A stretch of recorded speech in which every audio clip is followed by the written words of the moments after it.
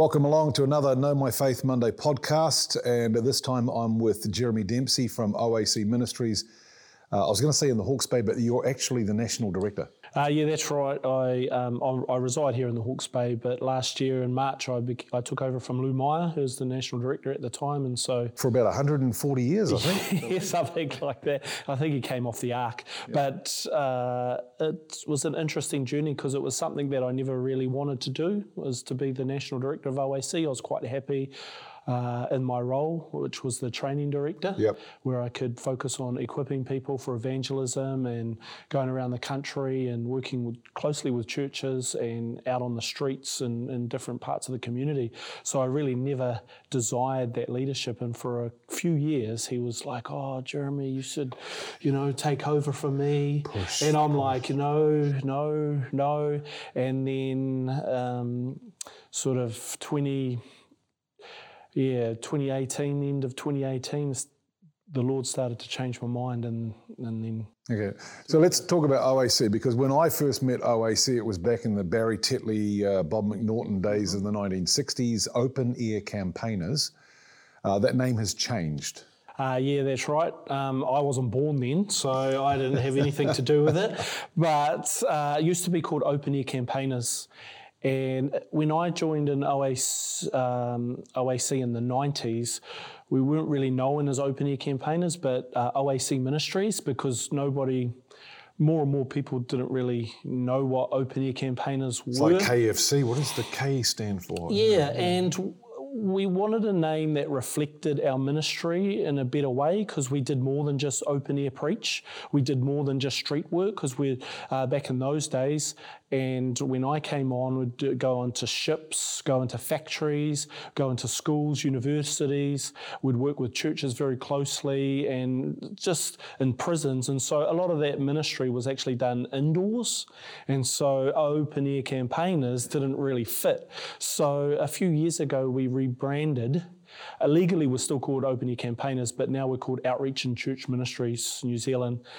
Still OAC, but it just reflects better the nature of our work in evangelism. Which also was very much in Ephesians 4. Yes. Because the giving of the apostles and the evangelists and the prophets and the teachers and the pastors is for the equipping of the church. Yeah. So the C part of that, the outreach is obviously the evangelism thing, but the C part is where you guys equip others in giving the gospel. Yeah, that's right. And so all of our workers are connected with local churches. First and foremost, you need to be an evangelist within your own local church where there is opportunity, so that you're not just tripping around and disconnected from the body of Christ. And we really feel like we're not fulfilling our ministry unless we're actually, fulfilling the mandate in Ephesians 4. Yeah. Evangelism's, we're all called to it. It's the Great Commission. Mm-hmm. It's evangelism. And I remember when I was pastoring and I'd say, put up your hands if you feel comfortable evangelizing. And nobody moved. Yeah. And I'd say, well, put up your hand if you're comfortable witnessing. And they sort of, sit on their hands. Yes. And then I'd say, well, do you think you could explain what you believe to someone? Up go the hands. I go, well, that's what it's about. Yeah. But we get this, I don't want to be a crazy street preacher. Yeah, well, that's only left for the LAS, isn't it? The Lord's Awkward Squad. It's interesting. That's still the same today, really. People have a distorted view of what evangelism is and the role of evangelists. And I think to some degree, the evangelist is to blame for that, because sometimes we're so concerned about doing the work of evangelism that we are disconnected to the church, or when we do come into a church context to train people. Now, when you say we, do you mean OAC or as an evangelist? As an evangelist, in general, from my experience. So this is my experience. It might not be true in all cases, but when an evangelist has come into the church, they've often taught evangelism the way they do it, and which is can be quite helpful but quite discouraging as well, because like you say, I'm not called to be a crazy street preacher. Yeah. I could never do that. And so we sort of run away from those things that we feel are impossible, or we try and fail. I think also a lot of people are uncomfortable or struggle in evangelism is because when I first became a Christian in the 90s, there were a lot of, discover your spiritual gift courses. Yeah. And so one of those was the gift of evangelism. Of course. And what we found over time is people were like, well, I don't have to evangelize because that's not my gift. Because the gift and call of God is irrevocable. And if He hasn't gifted me, then I don't have to do it. And that logic is kind of true. If God hasn't gifted you in a particular way, then, He's not going to call you to do something that He hasn't equipped you to do. I know these hands, I can play musical instruments, Yes. I can work computers and all that, but please don't ask me to fix anything. Yeah. So you go back to the 1990s. So did you grow up in a Christian family, in a household, or non-Christian? My family were very religious. They went to the pub Thursday, Friday and Saturday and recovered on Sunday. The only king that was talked about in our house was the liquor king. Okay. Jesus was a swear word. So I grew up in a Māori family. In fact, my mum's first words to me was that it's not my son, put him back in, because everybody before me was brown and everybody after me was brown, and out come this white, blue-eyed blonde, and so she was quite shocked. I just say to people, I'm genetically modified. Dempsey is a good Irish name, and I've got good Irish stock. But growing up, I knew about God. People talked about the Lord. In fact, we would be at parties, either at the marae or in the garage, and some of our kuias, our old people, you get to a point where you're playing the guitar, singing songs, they're drinking away, and at a certain point in the night, they would start bringing out their favourite songs and singing their favourite songs, and it's like Amazing Grace, how great they are. So they're like drunk and they're hands high and they're worshipping God because they grew up in a Sunday school kind of background. And some of my cousins, and they're looking at them like really strange, thinking, this doesn't connect. We're not really honouring the Lord and we're not at church. What's going on? So I knew that God was real. Little guilt factor coming in there. Yeah, I think so. I knew that God was real, and I thought if I was to go to heaven, if I was to die, I would go to heaven because I'm a good person. I'm not as bad as someone else. But as I was growing up, I've had this emptiness inside. It's like a desire to be accepted and loved for who I was, because I felt like I never fit into anywhere. Because I grew up in a Māori context, and outside of my family, people are like, what are you trying to learn the Māori culture? What are you trying to do, white boy? You've got no place here, and I felt rejection from that.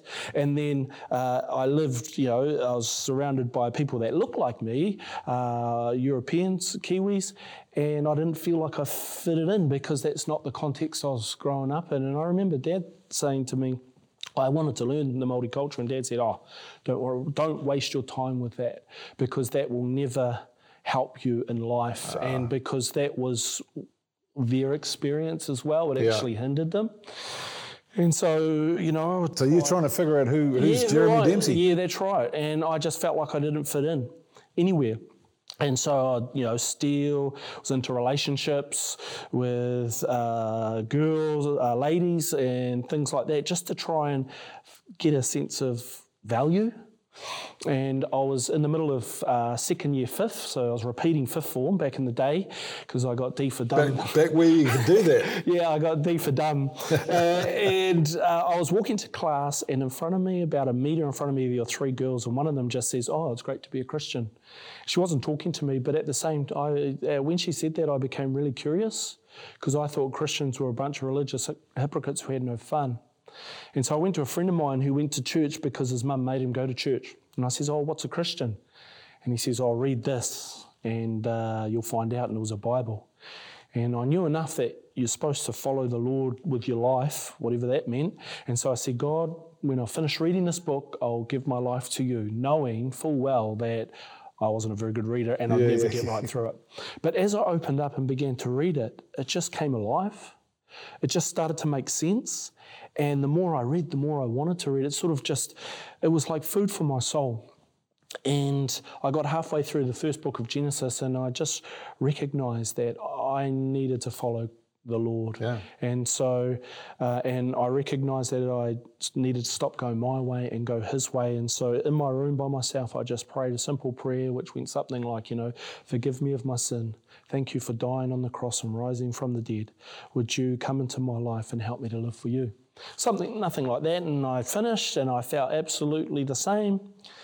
Oh, what? So disappointing. The sky's supposed to be bluer, the grass greener. Yeah, it was quite dark. It's in the Manawa too, so it's pretty stormy and windy. But I thought, sweet, I'm a follower of Jesus. I can go to parties and I'm sweet with the Lord, and that's great. But what I didn't realise was that over the next couple of weeks, my life began to change. God was even doing knowing. some work in here. Yeah. And the desire to chase girls, the stealing, all of that all those desires to go to parties, to fit in, just left. And I used to be a compulsive swearer because that was my context. Instantly, I stopped swearing. I didn't try. And looking back on it, it's like what I recognised was that for the first time in my life, the emptiness, that desire to be accepted and loved, the thing that I was searching for the most, I had received it. That desire, that emptiness was gone. I was accepted, I was loved, and God was doing a work in my life. And I remember a couple of weeks after that incident, I was walking to school, and I was just thanking the Lord and just so appreciative of all that He'd done for me. I was like, Lord, I'll do anything for you. I'll even go around the world and tell people about you. And I didn't even know that was what you could do. Because I was still in the Old Testament at that stage. And I wanted to be a chef when I grew up, but yet I was just so thankful to the Lord that I just wanted to tell others about Him. And so going to school, things didn't change too much at school. I didn't go to school to learn what the teachers were saying. I'd go to school, have my Bible, open it up, and I'd read that instead of doing my lessons. So your desire to tell others about Jesus came out of what He did for you? Yeah. Yes. Now, I've got to say, because, you're an evangelist, you're the national director of OAC. I'm pretty sure you've told that story a few times. A couple of times, yep. Yeah. A few times. So you were very polished in giving your testimony. Yep. Most Christians aren't. Yes. And I know people like Navigators. I think it was Navigators. You were supposed to be able to give your testimony in 3 minutes. Yep. Most of us struggle, and any time I've done that with people, and I know that I've seen Lou do it once or twice because I've been in meetings with him where he's been doing the church part of outreach in church. And you've got the stopwatch there, and you go click 3 minutes, and they haven't even got to anywhere yet. They haven't even got to Jesus. Something like that, it puts a lot of people off. Yes. Telling others about Jesus because I don't know how to do it. Yeah. Right? I might mess it up. What do I do? And to me, that inhibits so many Christians from actually sharing their faith, let alone I don't want to be a crazy street evangelist. Yeah. And I think that's why the call and the gift of the evangelist is so important, is because part of their responsibility is to help those that are not evangelists to be able to, in a natural way, communicate their story and His story, what Jesus has done in our lives. And I meet a lot of people, and they kind of, like you said, they run away from that opportunity because of fear, and they just don't know what to say or how to say it. Or they might feel like that they don't have a testimony because I was brought up in a Christian background. Yeah. I've been a good boy all my life, so yes, I don't have I've a got testimony. Nothing to say, because often in the church we like the big extreme lifestyle changes. But the thing with the testimony is that it's not about how bad you were and how good you are now. It's about the struggles that you've had and how God's helped you in your life.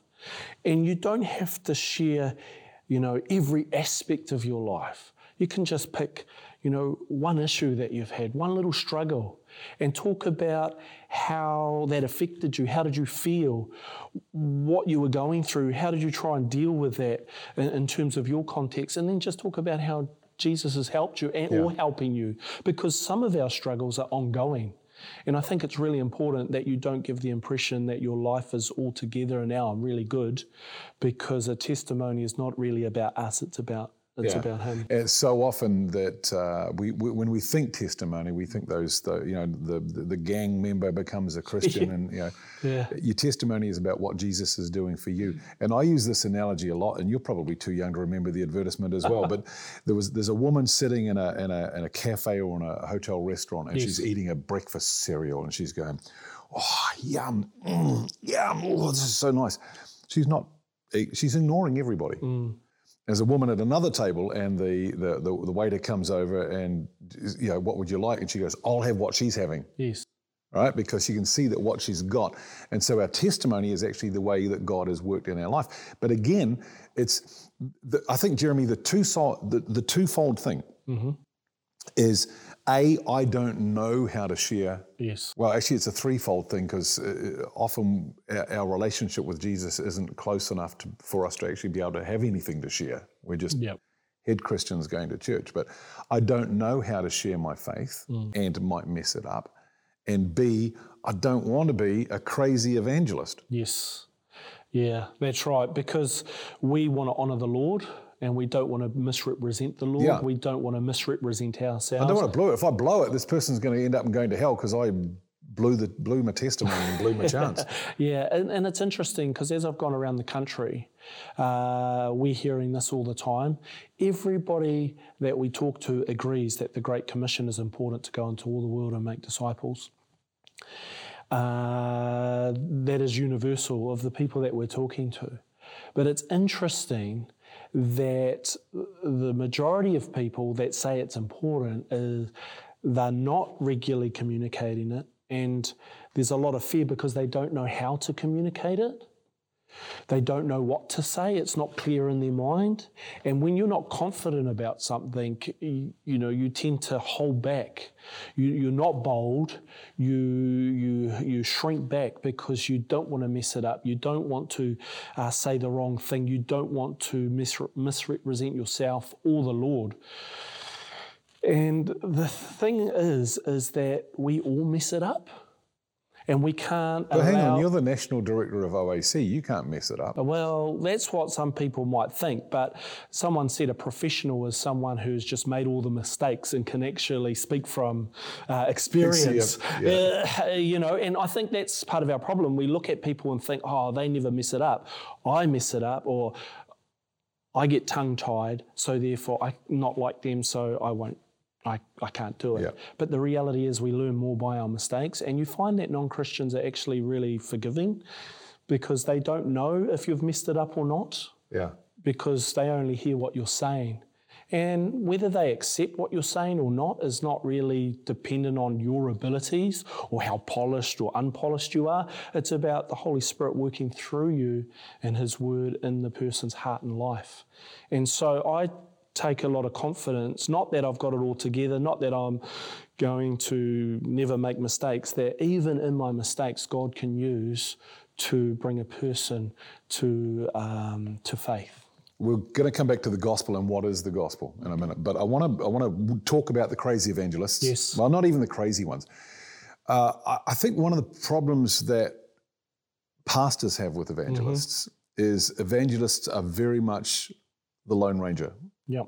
Right? They don't like being under authority. They do not like submitting to eldership or pastors because they don't know what they're doing. They don't know what they're talking about. Yes. They're not out telling people about Jesus. So just let me do my thing. So when an evangelist comes into a church, he or she is inhibited in what they can do, and just so. As a pastor, I'm going, do I actually want OAC to come and teach people to be, because I'd like people to be under pastoral authority within the church because it all fits nicely. Yeah. I don't want them running off and messing things up. I was talking to a pastor in Napier about this very topic, and he has such a heart for the gospel. He loves the Lord, loves his flock, he loves the community, and he just wants to see his community transformed by the power of the gospel. And he's like, why is it that there are so many evangelists out there that are just a law unto themselves. Yeah. I want to get behind, I want to support, I want to give them a platform, but I can't because I don't trust them in what they'll do with my flock. And that's a valid concern. You know, there are a lot of lone rangers out there that they do what they do for a number of reasons. The evangelists are the ultimate parachurch. Yep, but that's not all evangelists. So within OAC, we don't, we have to be part of a church to be part of OAC. It's a partnership between OAC and that local church. And the local church commission them, and there is an understanding that they will use and function as an evangelist within their congregation. Because you can't call people to discipling relationships. You can't work with other churches if you're not working with a church or planted or being discipled yourself. Yeah, how can you tell somebody now that you've met Jesus you need to join a local fellowship and be a part of the fellowship if you're not there? I know one of the things that Lou Meyer used to say, Lou Meyer, the former director of OAC, he talked about the leadership within the church. Yes. The fivefold: apostle, prophet, evangelist, pastor, teacher. And he said, we see apostles in leadership in church, we see prophets in leadership, we see pastors and teachers in leadership. We don't see too many evangelists. No. And that could be part of the problem, is that the evangelists aren't involved in the leadership aspect of church. And I think sometimes it's the evangelist's fault. Because like you said, they get frustrated because we're not doing this. We want to take this hill for Christ. It doesn't matter if you're injured. Yeah. God's given you 2 legs. You only need one to get up a hill. You know, we have that kind of mentality. Yeah. We don't understand the life and the dynamics of the local church. So therefore, evangelists can allow their frustrations to bring a wedge between the leadership of a particular church. And I think that we need wisdom, we need understanding, and I guess the word that comes to my mind in terms of what would make a successful evangelist working within the leadership and the context of a local church is relationship. Because pastors are not the enemy of the evangelists, and sometimes evangelists treat them that way. Yeah. We're actually on the same side, and we have the same heart. We've got the same call. God's called us to fulfill the Great Commission. But sometimes through our own feelings and our own experience, we can treat them as enemies. And so we just go and do our own thing. But I don't think that's what the Lord wants us to do. He wants us to, slow down, understand the bigger picture, because as an evangelist, we have got a very particular focus. In terms of the things that the Scripture teaches us that we should be a part of and that we should, be living out regularly. Yeah. A pastor has a lot of other aspects in terms of discipling his people, bringing them to maturity. Evangelism is important and it's valued, but there are other things that are going on as well, because to even be able to get their flock or the people that they're shepherding to a place where they can, in a healthy way, communicate their faith to those that God's placed around them.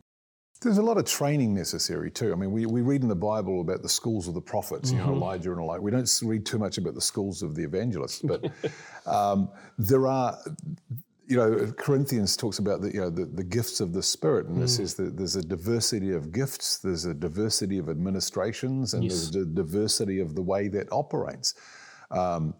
I know that you still do some street evangelism. Yes.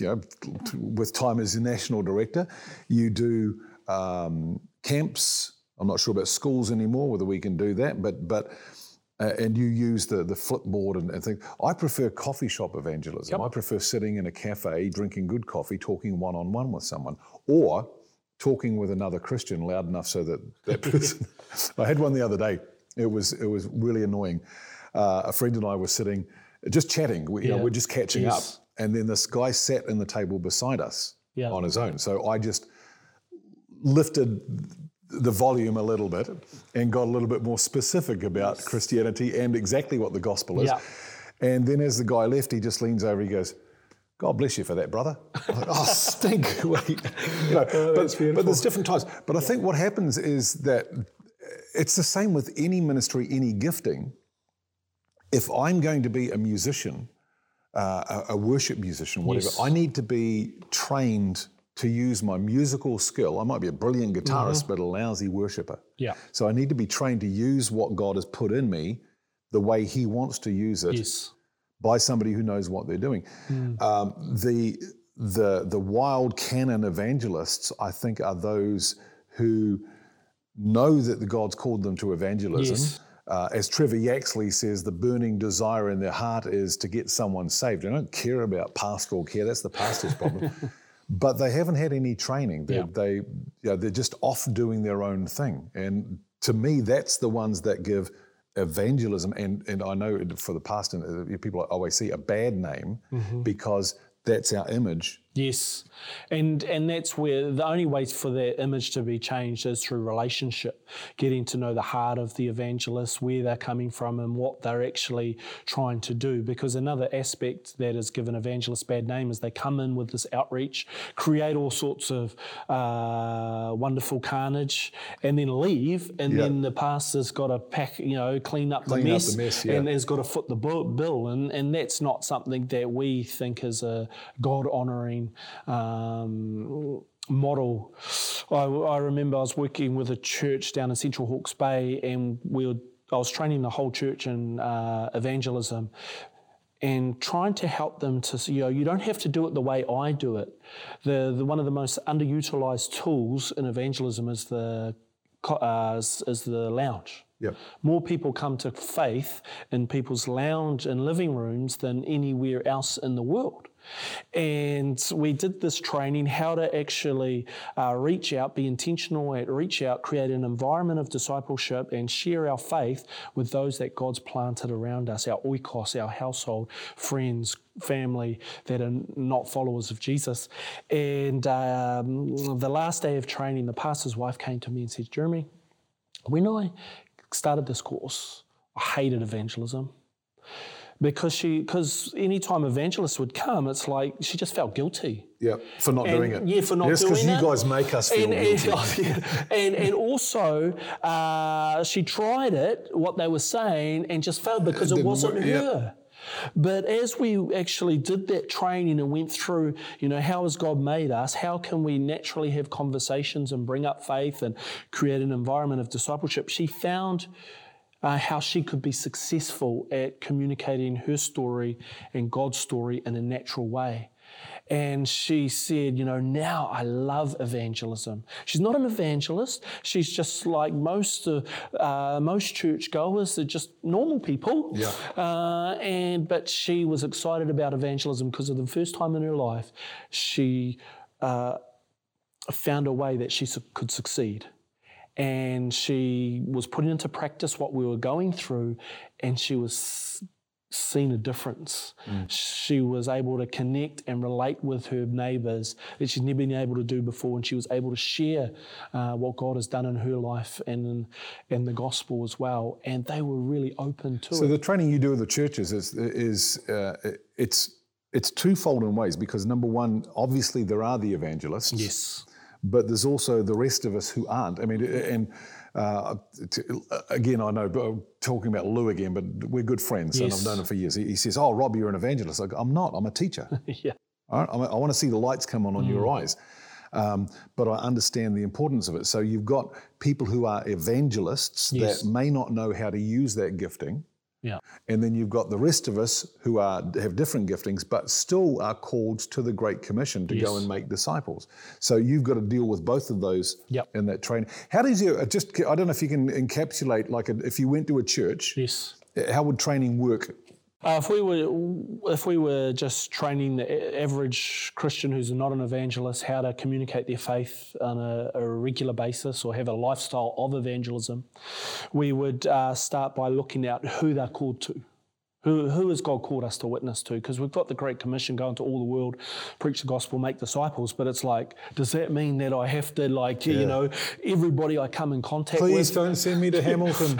Exactly. And so we look at who is God placed in your life Specifically in your family, in your friends, your workplace, hobbies, those sort of things. So we identify who God's called them to witness to, and then we begin to teach them about how to create an environment of discipleship, because you can effectively share the gospel with a person that you don't know, because in a few moments you can make a connection and you can build a rapport and you can share the gospel, but you can't be effective at discipleship unless you have a relationship, because it's an ongoing thing.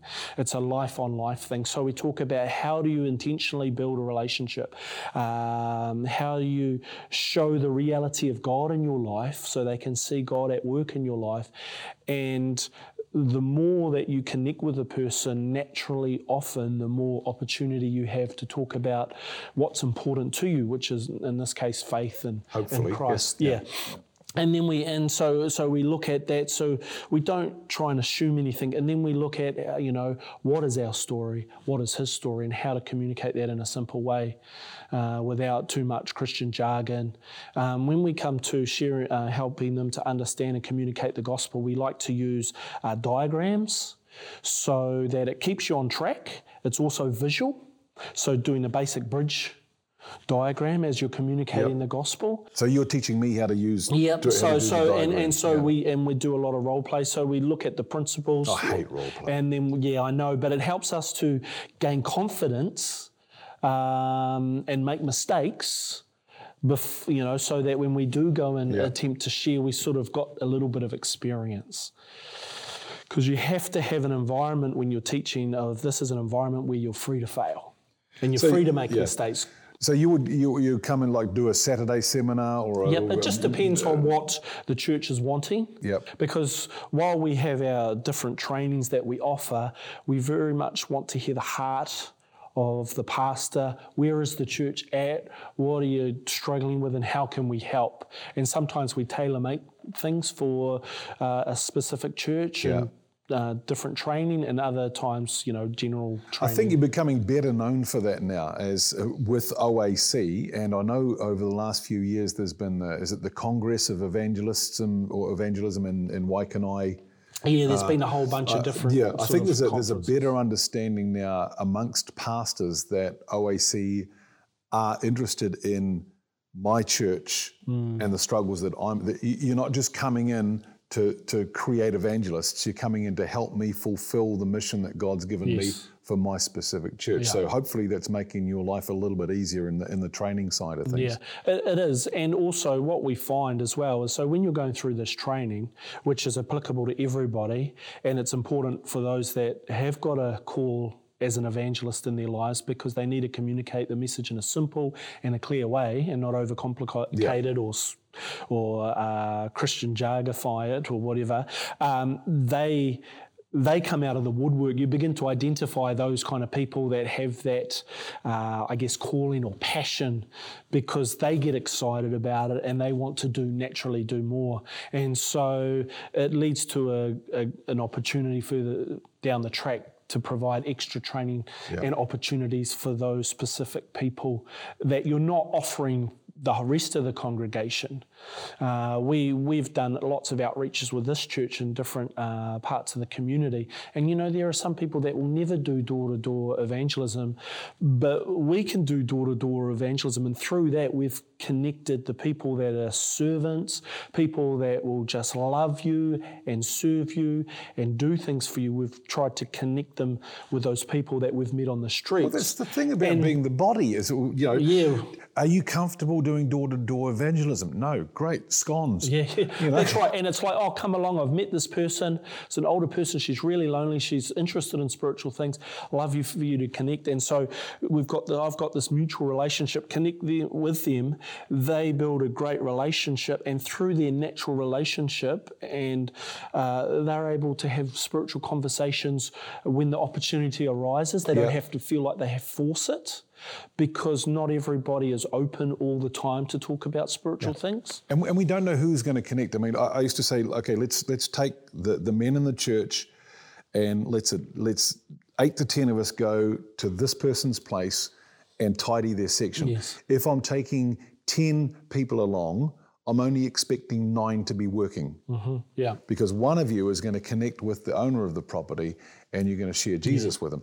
But I don't know which of you 10 is that one. That's right. And so which makes it really important that they all know how to communicate their faith and create create opportunities for spiritual conversations to happen, because it's easy not to do that if you're not confident, because it's like, oh, I can chop your wood, I can talk about everything under the sun. But for me personally, I get an idea, let's talk about spiritual things. My knees start to wobble, my temperature rises, I begin to sweat, and I become nervous. Yeah. And so, but I've been able to overcome my nerves because I'm confident in what I'm going to say. I've been given that training, because we're given the whole time, we're given the woman at the well situation where Jesus took it from the natural into the spiritual, and so we need to do that. You go, yeah, that's fine, but I don't know how to do that. There was a young man recently who said it was his duty to share the gospel in this situation. It wasn't the right time or place, but he said, in the old days it was all obedience and you had to obey the law to be right with God, but now it's grace because of what Jesus has done, and so you need to put your faith in him. Oh, really? And he thought he'd given them the gospel. Yep. And I'm just shaking my head. I'm going, no, you've just confused them completely. Yep. Yeah, we're finding that all the time. People are not fluent with the gospel. They, in their head, I know what the gospel is, and then you ask them a few questions and they don't. Some of them clearly don't know what the gospel is, and some of them sort of begin to muddle their words because it's not clear in their minds, or they emphasize one aspect and neglect all other aspects. I remember one person saying, the gospel is just saying Jesus loves you. And I remember talking to someone and they thought they were going to go to heaven when they died because someone said Jesus loves you. So if he loves me, he's not going to send me to hell. Yeah. I'm not going, I don't have a sin problem because he loves me. And it's like, I'm not perfect, but nobody else is, because they didn't, he didn't understand the goodness or the justice of God or anything like that. Yeah. It was just like, God loves me. That's sweet. I am in. I'm good. My wife talks about a gentleman that she met, which I think was doing Meals on Wheels or something that. Yeah. And she started sharing the gospel with this, sharing Jesus with this guy. And he goes, he says, I'm fine with God. He says, I went to this camp in Rotorua when I was about 9, and the man said, come forward to the front. And so I went forward and he prayed, so I'm good with Jesus. Yeah. No, you're not. Unfortunately, there are many stories like that I've heard like that throughout the years of being involved in ministry with OAC, and it's sad because there are so many people that have got a false assurance. Also, I meet non-Christians and they think that Christianity is a crutch. Because they've heard the message, if you're down and out, if you're struggling, come to Jesus and he'll make your life great. That's it. He's the answer to life and he'll help you with all your problems. And while God does help us with everything as we've submitted our lives to him, he directs us, he enables us. His impression from the messages that he heard from the church was that, when you're down and out, that's when you come to Jesus. And he said to me, well, when my life's a mess, I might consider Jesus. And so I had to talk to him about how, we don't come to Jesus just to clean our life up. We come to Jesus to, be made right with him. We're not there to get a better life, but a right life with him. So and you're going to go into evangelism mode here, but I'm going to let you do it. What is the gospel? The gospel, that's a great question. And that is something that a lot of people ask, what is the gospel? And I think what we like to share, there are 5 main points or pillars of the gospel. And a lot of gospel presentations start with us, or we're a sinner, or God loves you, or anything like that. But a gospel presentation needs to, it really starts with God, who God is, and our purpose in life. Because if a gospel presentation doesn't talk about, our purpose, then I don't think it's complete, because God created us in his image and he created us for a purpose. And in the gospel, we find that purpose, that he created us for a relationship. He created us, to know him, to enjoy him, to be in fellowship with him. And We're created in his image. And we know because God made us, he has the right to tell us how we should live. He is our judge. The Bible says that, we will stand before God and he will judge us for all the good things we do and the not so good things we do. And the standard he judges us by is his holy standard, which is perfection. Jesus said, be perfect just as your heavenly Father is perfect. But the reality is, regardless of what good we've done, what good we haven't done, the Bible teaches that God is love. And he has loved us with an everlasting love. And you might ask yourself this question, well, if God loves me, he created me to know him, and he's supposed to be part of my life, I'm supposed to experience him, why isn't he not part of my experience? Yeah. Why isn't that a reality? But the reality is the Bible teaches that we've all sinned. So we have sinned, and that sin has separated us from God. Sin is the wrong things we think, say, do, and the things we know we should do but never get around to doing. And the Bible also teaches that we're not only separated from God, but the reward for sin is death. And the Bible speaks about 3 deaths. The first death is the physical death, that we go to the ground and we decompose, or we get heated up a little bit. The Bible also talks about a spiritual death. He says, your sins have separated you from me. I have turned my face, and I do not even hear your prayers. There's a spiritual separation. We know there's more to life than what we see naturally, and we try and pursue spiritual fulfillment, but God. But we're separated from God. We're separated from his love, his power, his life, because sin is in the way. That's why there's over 2,000 different religions in the world, because we understand that there is a barrier between us and God, and we're trying to do everything we can to remove that barrier so that we can have spiritual significance, that we can reconnect with our Creator. And also the third death the Bible speaks about as an eternal death, where we're punished forever for the things that we've done wrong, a place where God executes his justice. He gives us what we deserve. And the sad thing about all of this is that none of us are capable to actually get rid of the sin in our life.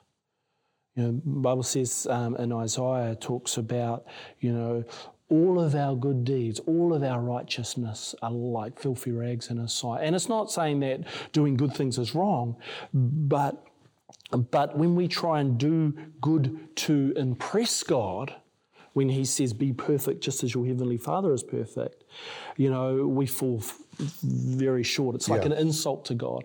And so if the best that we have to offer to God is like filthy rags in his sight, what must our sin be like to a holy and perfect God? And then we just ask the question, so, if you were to meet God today, if you were to die today, let's hope you don't, because we don't want you to wreck your day. We want you to enjoy the rest of your day, but would you be accepted? Would you be accepted by God, or would you be rejected? And it's interesting, because when people recognize who God is, and when they examine their own life, they begin to see that, well, if God's standard is perfection and I'm not perfect, then I'm not going to be accepted by him. And a lot of people just say, I don't know. I don't know what hope I have. If I can't make myself good enough to be perfect, what hope do you have? And that's where a lot of the other religions have is you've got to make yourself perfect. Yeah, that's right. It's about what you do. Yeah. I was talking to a guy from Islam, and it's like they have to go, there is no real assurance, because they have to go through all these religious rituals to atone for their sin, but at the end of the day, they recognise that they're still a sinner and they still sin, and they just hope that Allah would be merciful. But so you've got your listener is getting to this point where I don't know. Yeah, I don't know. And that's the right point, because we have to realise that there's nothing that you and I can do to actually make ourselves good enough to God, because none of us meet his standard. And because a lot of New Zealanders, the majority of New Zealanders think if God is real and heaven is real, they will go to heaven because they're a good person. Because God is love and I'm a good person. Yeah, so from the little bits that they've heard, and they've had to make up the rest of the story themselves, and so naturally, I'm going to make it. Yeah. And then, you just talk about Jesus. So you've got God, you've got us, man, people, then Jesus, who Jesus is, what he's done for us. It's the visible expression of the invisible God. He did for us what we couldn't do ourselves. Being fully man, he was able to represent us and die in our place, be our substitute. And as God has been fully divine, his sacrifice was acceptable to the Father, and we talk about what he did and his death, but also his resurrection. It's interesting that when people share the gospel, we make big on the death of Christ, which is true, we should, but we minor on the resurrection. But yet if Jesus didn't rise from the dead, we'd still be in our sins. And the church was persecuted on the resurrection of Jesus. This man rose from the grave, proving what he said was true, and he had the power to he has the power to be able to forgive us and give us a brand new start in life. And so we talk about that, who Jesus is, what he's done for us, and what he offers us, the gift of eternal life. And just unpack eternal life. What is eternal life? Most people think it's heaven. Think of something down the future. But eternal life is this, and according to John, is that, this is eternal life, that you would know the one true God and Jesus Christ whom he has sent. It's about that reconnection of a relationship. So going back to the start, why are we here? We were made for a relationship, created in the image of God. That God would be a part of our life. He'd stick closer than a brother. It would be inseparable. Sin has separated us, it's ripped us of our purpose and our life, but yet Christ is offering us a gift of that restored relationship, so that we don't have to wait to be with God sometime in the future, but we actually can walk and talk and know God here and now. And so what he's done for us, but knowing about what Jesus has done for us isn't enough. We have to do something, and the Bible says, talks about repentance and faith. And repentance is changing our mind. That's simply what it means. It's change our mind about God. And when we change our mind about God, our lifestyle changes. So, if before Christ I was an enemy to God, I was ignorant about God, I was living my life as being I was the king of my life. To repent is to I change my mind about God and I, make him the king of my life instead of me being the king of my life, and faith, trusting in him alone to save me, not in my abilities, not in my religion, recognizing who he is and trusting in him alone for eternal life. And that's really important, because a lot of people, when they talk about repentance, they talk about, you've got to change this, you've got to stop doing this, you've got to stop doing this. And the thing is, we can't clean our life up. I hate that. Before we can come to God, because we can't. No matter how hard you try, you can't clean your life up. But if you turn to God, he will clean your life up, and he enables us to do it through the power of his Spirit. And so, our response to God is really important. And it's interesting, a lot of people, ask the question, now knowing that, now you know what Jesus has done for you, are you ready to turn to him and put your trust in him alone? And a lot of people say yes, but we don't like to leave it there and just lead them in a prayer. What we like to do is just spend a couple minutes talking about what it means to be a follower of Jesus, just so they know what they're getting themselves in for. Because we've got like a 90% backsliding rate, sort of, in terms of people that profess Christ. 9 out of 10 people sort of, within a few months are just nowhere to be seen. And so we just talk about what it means to be a follower of Christ. And we don't talk about you've got to go to church, read the Bible, things like that. We talk about, a follower of Christ is someone that Jesus is Lord. He says something, we want to obey it. So, that what it means to actually follow Jesus. We talk about how he's given us, the Spirit to obey him, because before Christ, no matter how hard we try, we can't live to his standard that he calls us to live to. And we can't do that in our own strength, no matter how long we've been a Christian. That's why we could never do it. That's why we have, the Paraclete, the one who comes alongside, the one who comforts us, the one that empowers us, the one who enables us. So we're not in this on our own. We actually have the Holy Spirit to teach us and to guide us and to enable us. And the third thing we want to talk about is that, a true follower of Jesus, their life will change.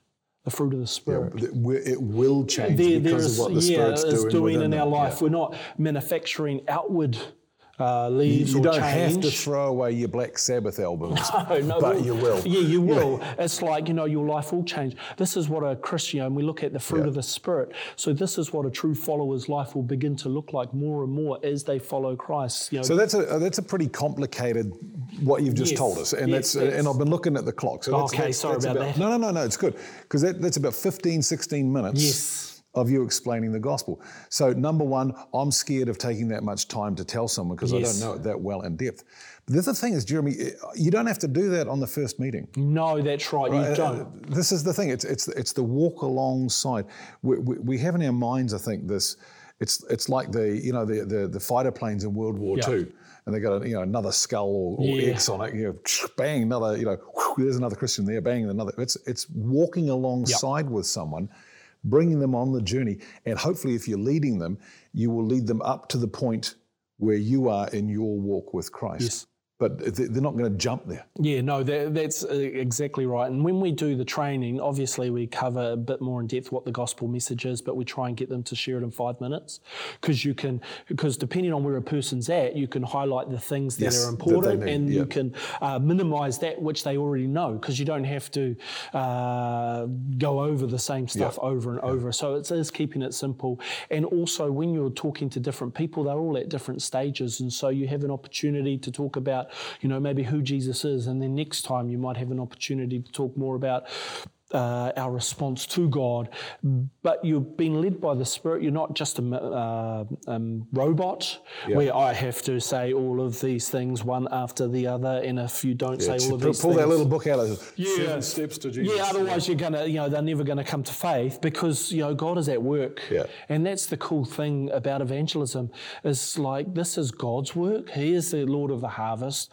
I can just relax, enjoy myself, and just meet with a person where they're at and just give them what they need, and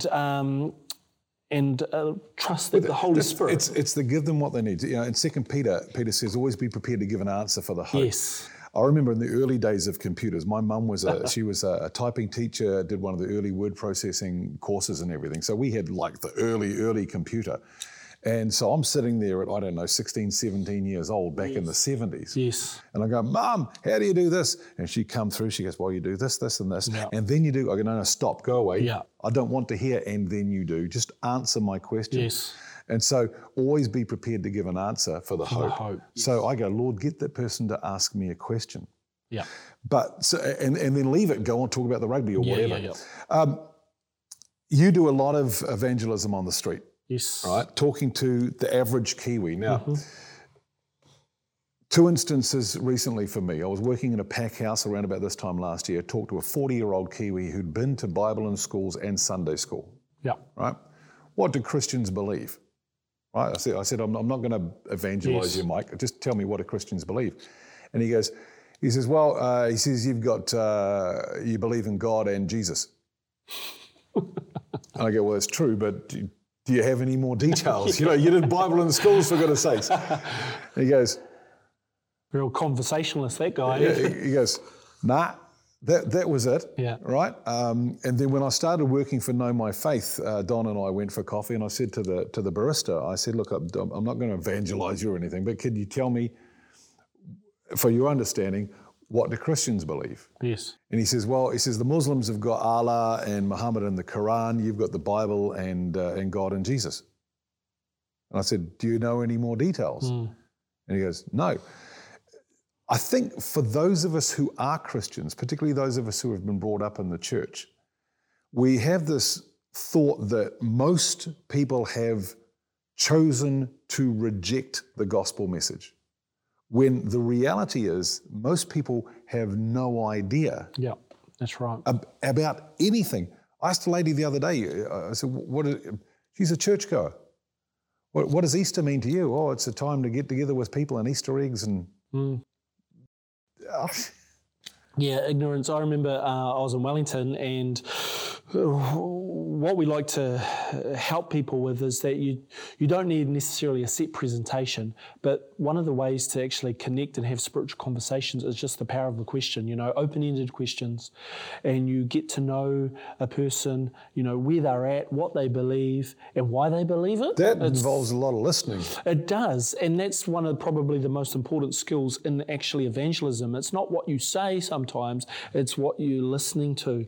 And, these two young Māori ladies, probably in their mid-20s, with a child, and we're just going around, we're just asking people who they think God is and what is he like, and they had no idea. They just knew nothing. Yeah. And then they said, well, what do you think? And so that created an opportunity to actually talk about how I came to know God myself. But often, sometimes we can be really quick to stop listening and start talking.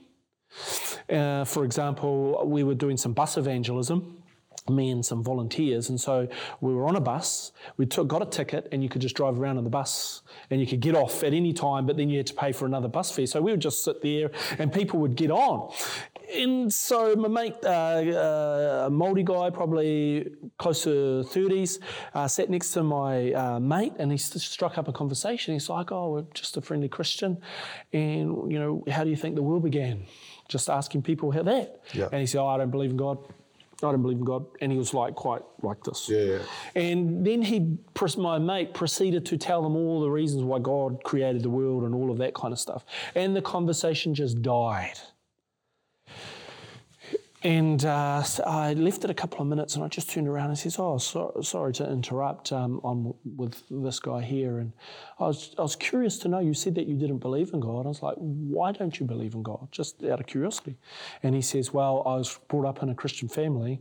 My father was a minister, but he was a drunk, and he used to beat my mum, and he used to do this and he used to do that. And I thought, if that's Christianity, I don't want anything to do with it.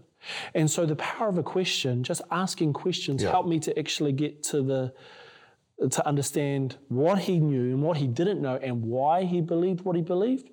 And we had this great conversation, and we were able to talk about, who Jesus really was and what God actually thought about that kind of, his experience, and brought the gospel into that. And he got off the bus, and he was beaming, and he was, oh, thank you so much. I would say that you probably came across a little bit less threatening than your mate in that situation. Well, I think I was wanting to find out where he was at. I didn't just assume. Yeah.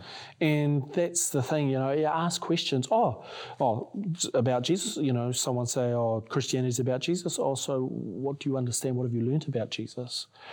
And, you just do the listening, get them doing talking. It's creating a dialogue. But often we're very quick to just give out answers, particularly if they say something that's not right. Oh, yeah. Well, we shoot them down, and it's like you've just asked them what they think and what they believe. And what do you believe? Yeah. Then you're about to just full on go on reproofing them and just smashing them. And it's like, oh, how did you believe that? Why did you come to that? What about this? What about that? And then can I share with you how I found out? Well, see, I like that thing, and I use that a lot. And I've got the gospel down to probably 2 minutes. Mm-hmm. And what I say to people is, I said, will you give me 2 minutes to explain to you what Christians believe? Yeah. Right? I'm not going to ask you to get down on your knees and accept Jesus at the end of it. If you want to, you're welcome to, but I'm not going to ask you to do that. But give me 120 seconds, and I'll tell you what we believe. Yeah. And they go, yeah, sure. Yeah, that's right. Because you've created this dialogue, you've created a rapport, and they trust you because they know that if they say something, they're not going to get Bible bashed. Yeah. And that's really important. You've got to value the person. They've got to feel valued, because, it's not just what we say, it's how we say it. I remember someone saying, I'm just shocked because, I go out with OAC workers, and you can talk about sin, righteousness, and judgment. You talk about how you talk about the justice of God, and people just are thanking you for it. Yeah. Not because you're watering it down, but it's the manner and it's the attitude that comes through. There's a real genuine concern and love for a person. It's the way, things, the way you use your voice, all those kind of things. But you only learn those things by doing it. And that's so true. You can't learn it sitting in a classroom. You can only learn it by getting out there, doing it, making mistakes, but then getting back on the horse again. Yeah, and there's many times I never wanted to get back on the horse. This is it. I'm never going to do it again. Yeah. I'm over it, Lord. This is obviously not me because I've made mistakes. I've failed. Yeah. I've allowed my fear to rob me of the courage to engage a person, and you just incredible guilt comes over you and you feel like a failure, and then you have your pity party and the Lord seems to dust you off and away you go again.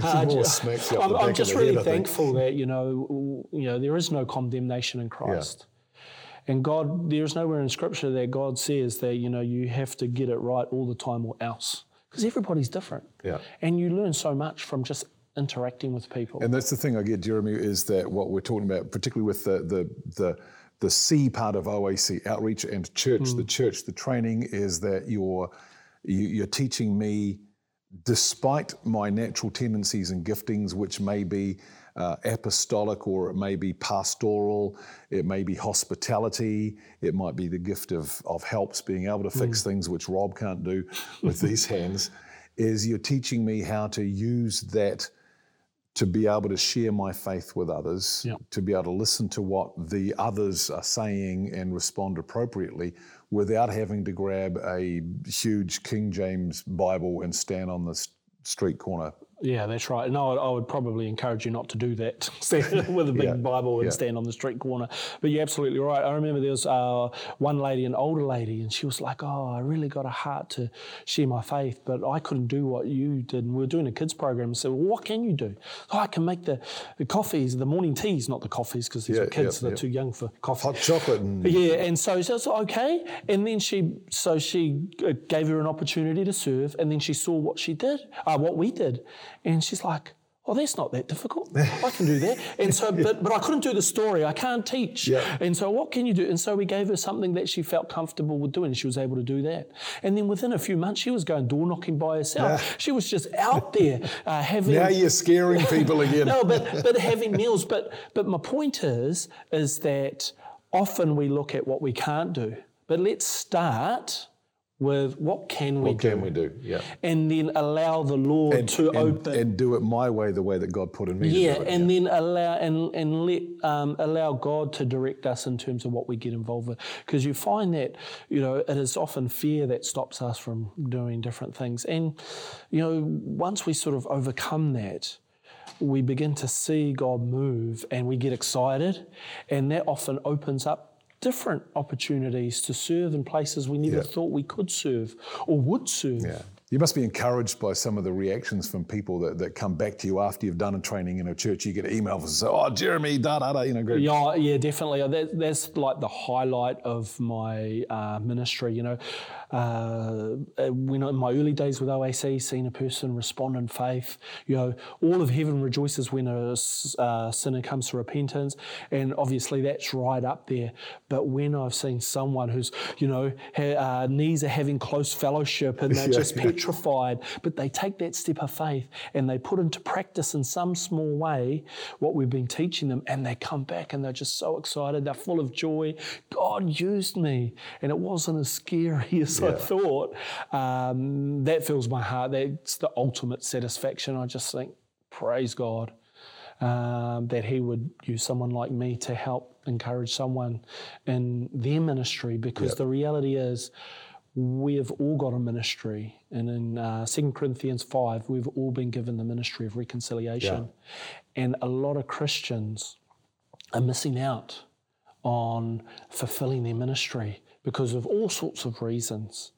And they're missing out on some of the greatest blessings in their life. Jesus said, follow me and I will make you fishers of men. And we often leave it to the professional, leave it to the pastor, and we're actually we're allowing ourselves to be robbed of some joy and just incredible fulfillment. And greater fulfillment than personal gratification. I love Louis Giglio has one of his messages, which is called The Party in Heaven. And he says the party in heaven isn't you get to heaven and you go, yeah, I made it. Yes. He says the party in heaven is you get to heaven and you see somebody who you shared the Lord with. And you go, yes, you made it. Yeah. I mean, when I first became a Christian, I struggled to communicate my faith. I had a great desire to do it, but my hands would be like shaking. Before I was a Christian, I would wag 3 months of school just to get out of a 3-minute speech. Like public speaking, all of those kind of things. Like I run a mile. I remember one of my first open airs I did, we were doing a beach mission and we had a volleyball competition. So someone had to share the gospel afterwards. We had over 100 people in this competition. And so I put up my hand. It seemed like a good idea, like months out. But the day of, I was so stressed. I almost made myself sick. I was exhausted emotionally because there was so much fear and I just wanted the ground to swallow me up. I wanted Jesus to come back so I didn't have to do it. And I was thinking of all sorts of excuses to get out of it. And then I did it. And then I went to sleep about an hour later because I was so exhausted and slept for like 14 hours. But I did it not because of anything in me, but God enabled me to do it. But it was incredibly fulfilling. One, I overcome my fear, but I knew that God was helping me because there was no way I could do it without him. That's the thing, is doing it with God. No matter what we're called to, the Great Commission is part of that, no matter what our ministry is. Yeah, that's right. Jeremy, it's been great. Thank you so much for your time. Oh, no, thank you for having me. I was a little bit nervous about the old podcast. I've done a lot of radio interviews, but someone said I had a face for radio. So. Yeah, somebody said that about me too. I think it was my mum. So in a podcast, it's a little bit more sort of... All good. No, thank you very much. And I really appreciate the time to be able to talk about something that's so important for this country and so needed. Jesus looked upon the multitudes and he was moved with compassion. And he saw the people as they were. He saw their true state and he turned to his disciples and says, the harvest is plentiful, but the labourers are few. Pray therefore to the Lord of the harvest that more labourers would be raised up.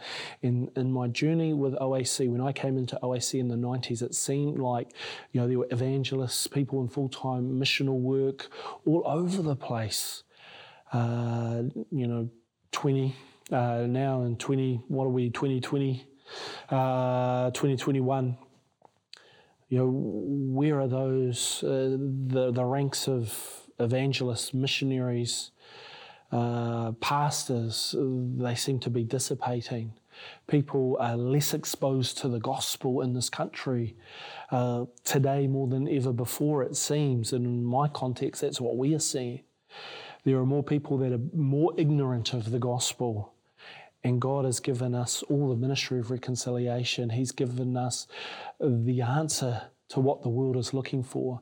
And so in OAC, our passion is to raise up a new generation of evangelists. That doesn't mean young. New just means not new currently operating. Yeah. So young at heart, new so that raise up a new generation of generations of evangelists that are trusted by the church and that are effective in the community. So that together with the church, working with this church side by side and in the church, we might be able to reach this nation with the gospel of Jesus Christ. That's our heart's desire, that's our passion, and that's why we're here. So thank you so much for the opportunity to come. I really appreciate it.